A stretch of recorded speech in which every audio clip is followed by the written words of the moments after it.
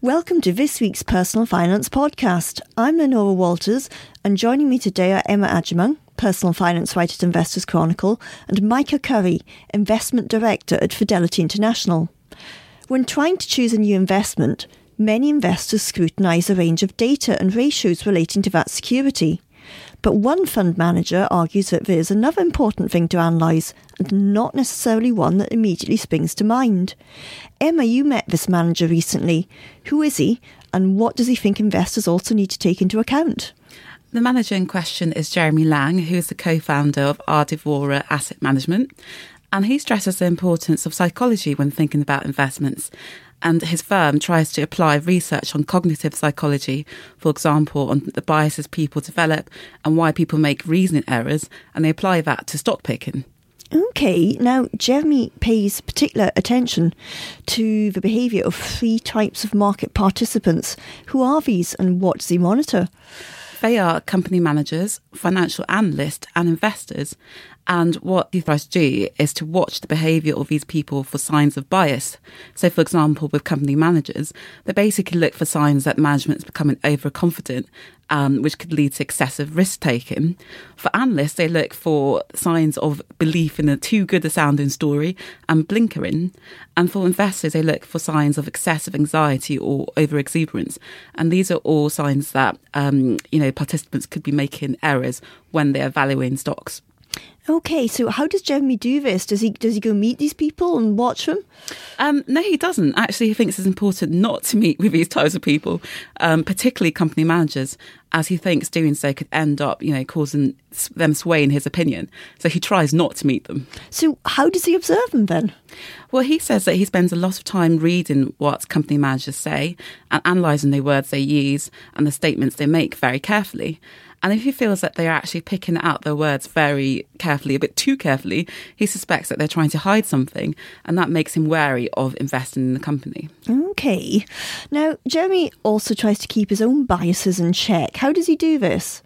I mean, when I met him, he said that he thinks it's really important to be aware that all investors make mistakes, and he definitely counts himself amongst that. So one thing he tends to do is to be very clear about when he's made a mistake and to sell quickly out of it. And he says that this is because most investors find it difficult to admit when they've made a mistake and the tendency is to try and hang on to something. And so he tries to sell things as quickly as possible. Okay, I mean, that sounds quite disciplined, but are there any downsides to this? Yeah, I mean, there's definitely an issue if you are going to be selling a lot, is that a fund can have high turnover, and that certainly increases transaction costs. And he admits that his funds do tend to have higher turnover than average. So, for example, with their global long-only equity fund, that has an annual turnover of 77%. Which is high. Its UK income fund has a similar amount of 75%, and its UK equity fund has an annual turnover of 57%. Okay, that is high. Now, how else does Jeremy keep himself in check?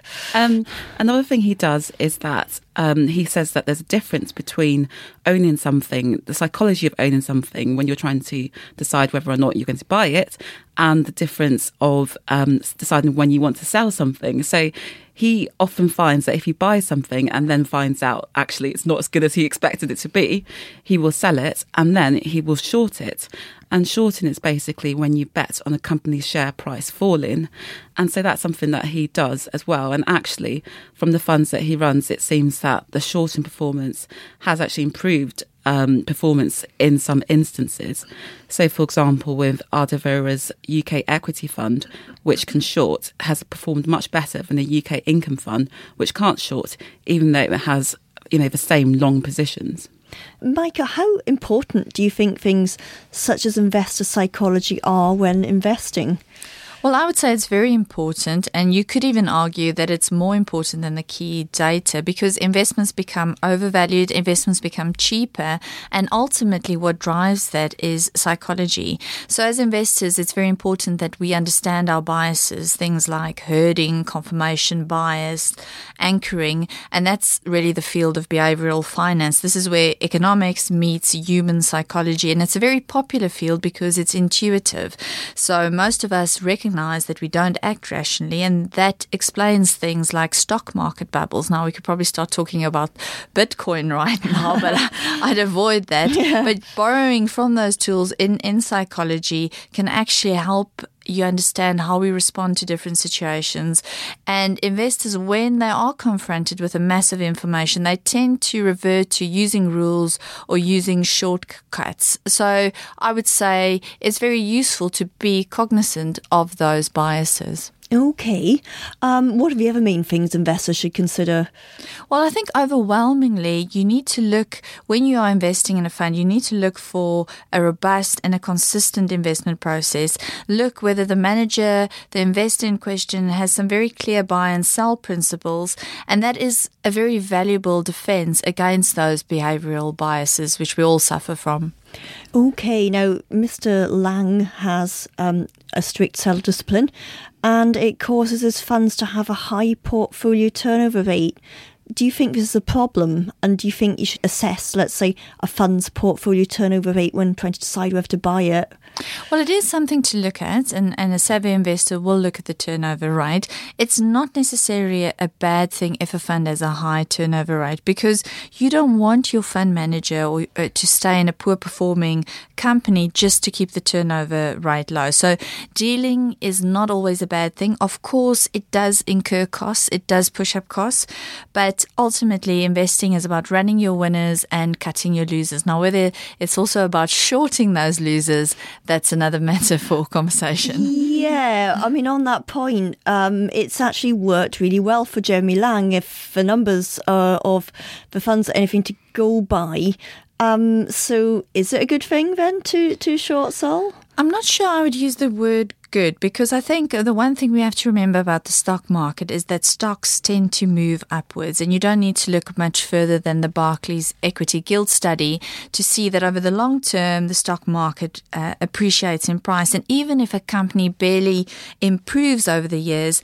inflation will mean that the stock price will go up somewhat. So what are you doing when you're shorting? You're betting against the overall direction of the market. Well, what are the risks of doing it? Because, betting is gambling. Gambling is risky. So, well, the first thing to say is that it's not easy. And unfortunately, a lot of fund managers simply don't have the skills to make the right calls. It's very risky. I mean, do many fund managers do it? I would say not a lot. This is really hedge fund territory, and those are the areas that appeal more to the institutional investor, not retail investors. We do have something called absolute return funds who use short selling techniques to smooth volatility. But the key thing to always remember with absolute return funds, if you're investing in these funds, they are very different beasts, and you need to understand what you're buying and what the likely risks are. The problem with the name absolute return funds is that it gives this perception of security and that the fund will never lose money, which of course is very unlikely to be the case. Okay, some important things to bear in mind there. Now, Emma, two of the funds Jeremy Lang runs are focused on the UK. How concerned is he about what effect Brexit might have on the domestic market? He's actually quite relaxed on the impact of Brexit on the UK market, and that's despite the fact that he thinks that as the UK is heading into recession. But he points out that the UK market is dominated by large multinational companies, and so they're not actually going to be very impacted by what's going on in the UK, domestically. Right. Micah, do you think Brexit will be a problem for UK equities? Well, I think the important thing to remember about Brexit is that it's a double-edged sword. Because the UK market, and I'm talking particularly about the FTSE 100, is an index of multinational companies who are global earners, who make their money in US dollars, who pay their dividends in US dollars. Not all of the companies, but a lot of the companies. These companies benefit from a weaker sterling, and we of course know that the pound has been the Brexit barometer. So for the FTSE 100, when the pound weakens, as it has done, especially now with the uncertainty over negotiations, that's good for the FTSE 100, generally speaking. But if we look at the more domestically orientated companies, so lower down the market cap scale, they're really going to feel the pain of this uncertainty over Brexit. And if you're an investor, you've got to find those investments that can run up the down escalator. I do also find it interesting that if you're a UK manager, you tend to be positive on the UK. Yeah, obviously, yeah. On that note, actually, what do Fidelity managers think UK markets will do in 2018? Because obviously we're not going to leave the European Union till 2019. So I don't know. It might not be so bad in the interim. Maybe I don't. I think there are definitely opportunities, and we can talk about that a bit more about how you can Brexit-proof your portfolio. And a lot of managers I speak to at Fidelity and both in the wider industry have found investments that are quite attractive within the UK that can sort of withstand the uncertainty of Brexit. I think a more interesting phenomena, not just for the UK but markets more generally, and a theme that's emerging at Fidelity is this idea of a sideways moving market. So we're all poised for the bull market to correct. It's been the second longest running bull market. It is wound higher very grudgingly. And everyone's waiting for that inevitable correction. But what if a correction doesn't happen? What if the market simply moves sideways? A bit like a crab, it trundles sideways. And this has happened in the past for extended periods. And that's something that we think is quite likely. We could see this period of consolidation, and that period really lends itself to stock pickers. You do not want to be sitting in a passive fund if the market is moving sideways. You do want to be with an experienced investor who can find the winners. Okay, so that will be one way to try and get growth then if this happens in 2018. What else could investors look to try and get growth in 2018 if we have a sideways market? Absolutely. So growth, much like income, is in short supply. And I think, if economic growth slows next year, conversely or counterintuitively, actually what happens is investors tend to buy growth companies because it's a proxy for growth in a world where growth is deteriorating. And I spoke to a manager just a week ago, James Thompson of the Rathbone Global Opportunities Fund, and it's a global fund, but he actually holds 60% of his fund in the US. Now, we know the US has had a fantastic run. A lot of people will say it's looking quite expensive, but if you're looking for companies that offer growth, innovative companies that grow quickly and sustainably, the US really is a market with a lot of rich pickings, and technology companies in particular. So that's one area, the growth that can come from the US, from the right tech shares, emerging markets, of course, and we're really positive on Asia, China, India can continue to grow, and of course Europe remains a bright spot. You mentioned that the US was quite expensive, and you also mentioned emerging markets, which are obviously a risky area. So what would you say are the downsides to these areas of potential growth that you flagged?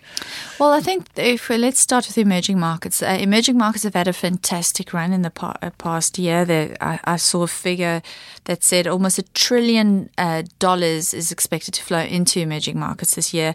The region's done better than the US, in fact, the last time I checked. The big worry remains China. We had a report out from the IMF today actually worrying about the risk, the big debt problem in China. So that's always a concern. But I think the structural factors that support emerging markets, and we talk about countries like China and India in particular, is benefiting from its reform agenda. It has a very young population, very entrepreneurial, the rising consumer class. All of those things aren't going away. They're long-term factors. Yes, emerging markets are more volatile. Yes, you've got to be in it for the long term. But I think it can offer growth in a world where growth really is in short supply. Now, as well as growth, many investors need to hold assets to mitigate downside, something that could be very relevant in the coming years if you've got UK exposure. What types of assets and funds would be good options for doing this? I think, we just have to go back to that age-old saying of eggs in baskets. Diversification is really important, and what happens when investors are desperate for income and desperate for growth, they chase these single strategy funds or investments, and that is actually something to avoid. Now, more than ever, you've got to look at your portfolio. You've got to look at how diversified you are, and there is a case to be made for holding a little bit in cash, in the name of wealth preservation, but also if there is a correction in markets, to use that cash to keep some powder dry to take advantage of that correction. Traditionally, people have held bonds to mitigate downside. Do you think these are a good option at the moment? Yes, bonds. So our investment team actually had a very interesting conversation this morning about bonds. There is a big concern over high yield bond spreads, a concern that they are pricing in a too optimistic view of company default. So I would say there's no room for error if you're talking about the fixed income space, and it's really important to be picking the right type of bonds right now. So what type of bond fund would be best then? Well, I would say look at a strategic bond fund, because as we know, these are the bond funds that have the flexible mandate, so they can move across the universe of bonds, be it corporate bonds, government bonds, high yield, and they can choose the most suited allocation there. And if I can give some names, Ian Spreadbury, who's a veteran in the fixed income space, Richard Woolner, funds like the Jupiter Strategic Bond Fund, M&G Optimal Income, are all good choices. Great. Well, thank you, Micah. Those are some really helpful suggestions. And also see this week's Portfolio Clinic in the Money section for more suggestions on funds to mitigate downside. That's all we've got time for today, but you can read Emma's full interview with Jeremy Lang and some suggestions and good investment opportunities in the UK in this week's issue of Investors Chronicle on the website. Thank you for listening and have a good weekend. Ever catch yourself eating the same flavorless dinner 3 days in a row?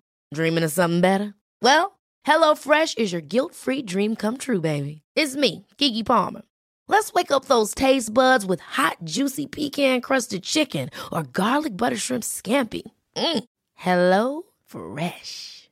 Stop dreaming of all the delicious possibilities and dig in at HelloFresh.com. Let's get this dinner party started.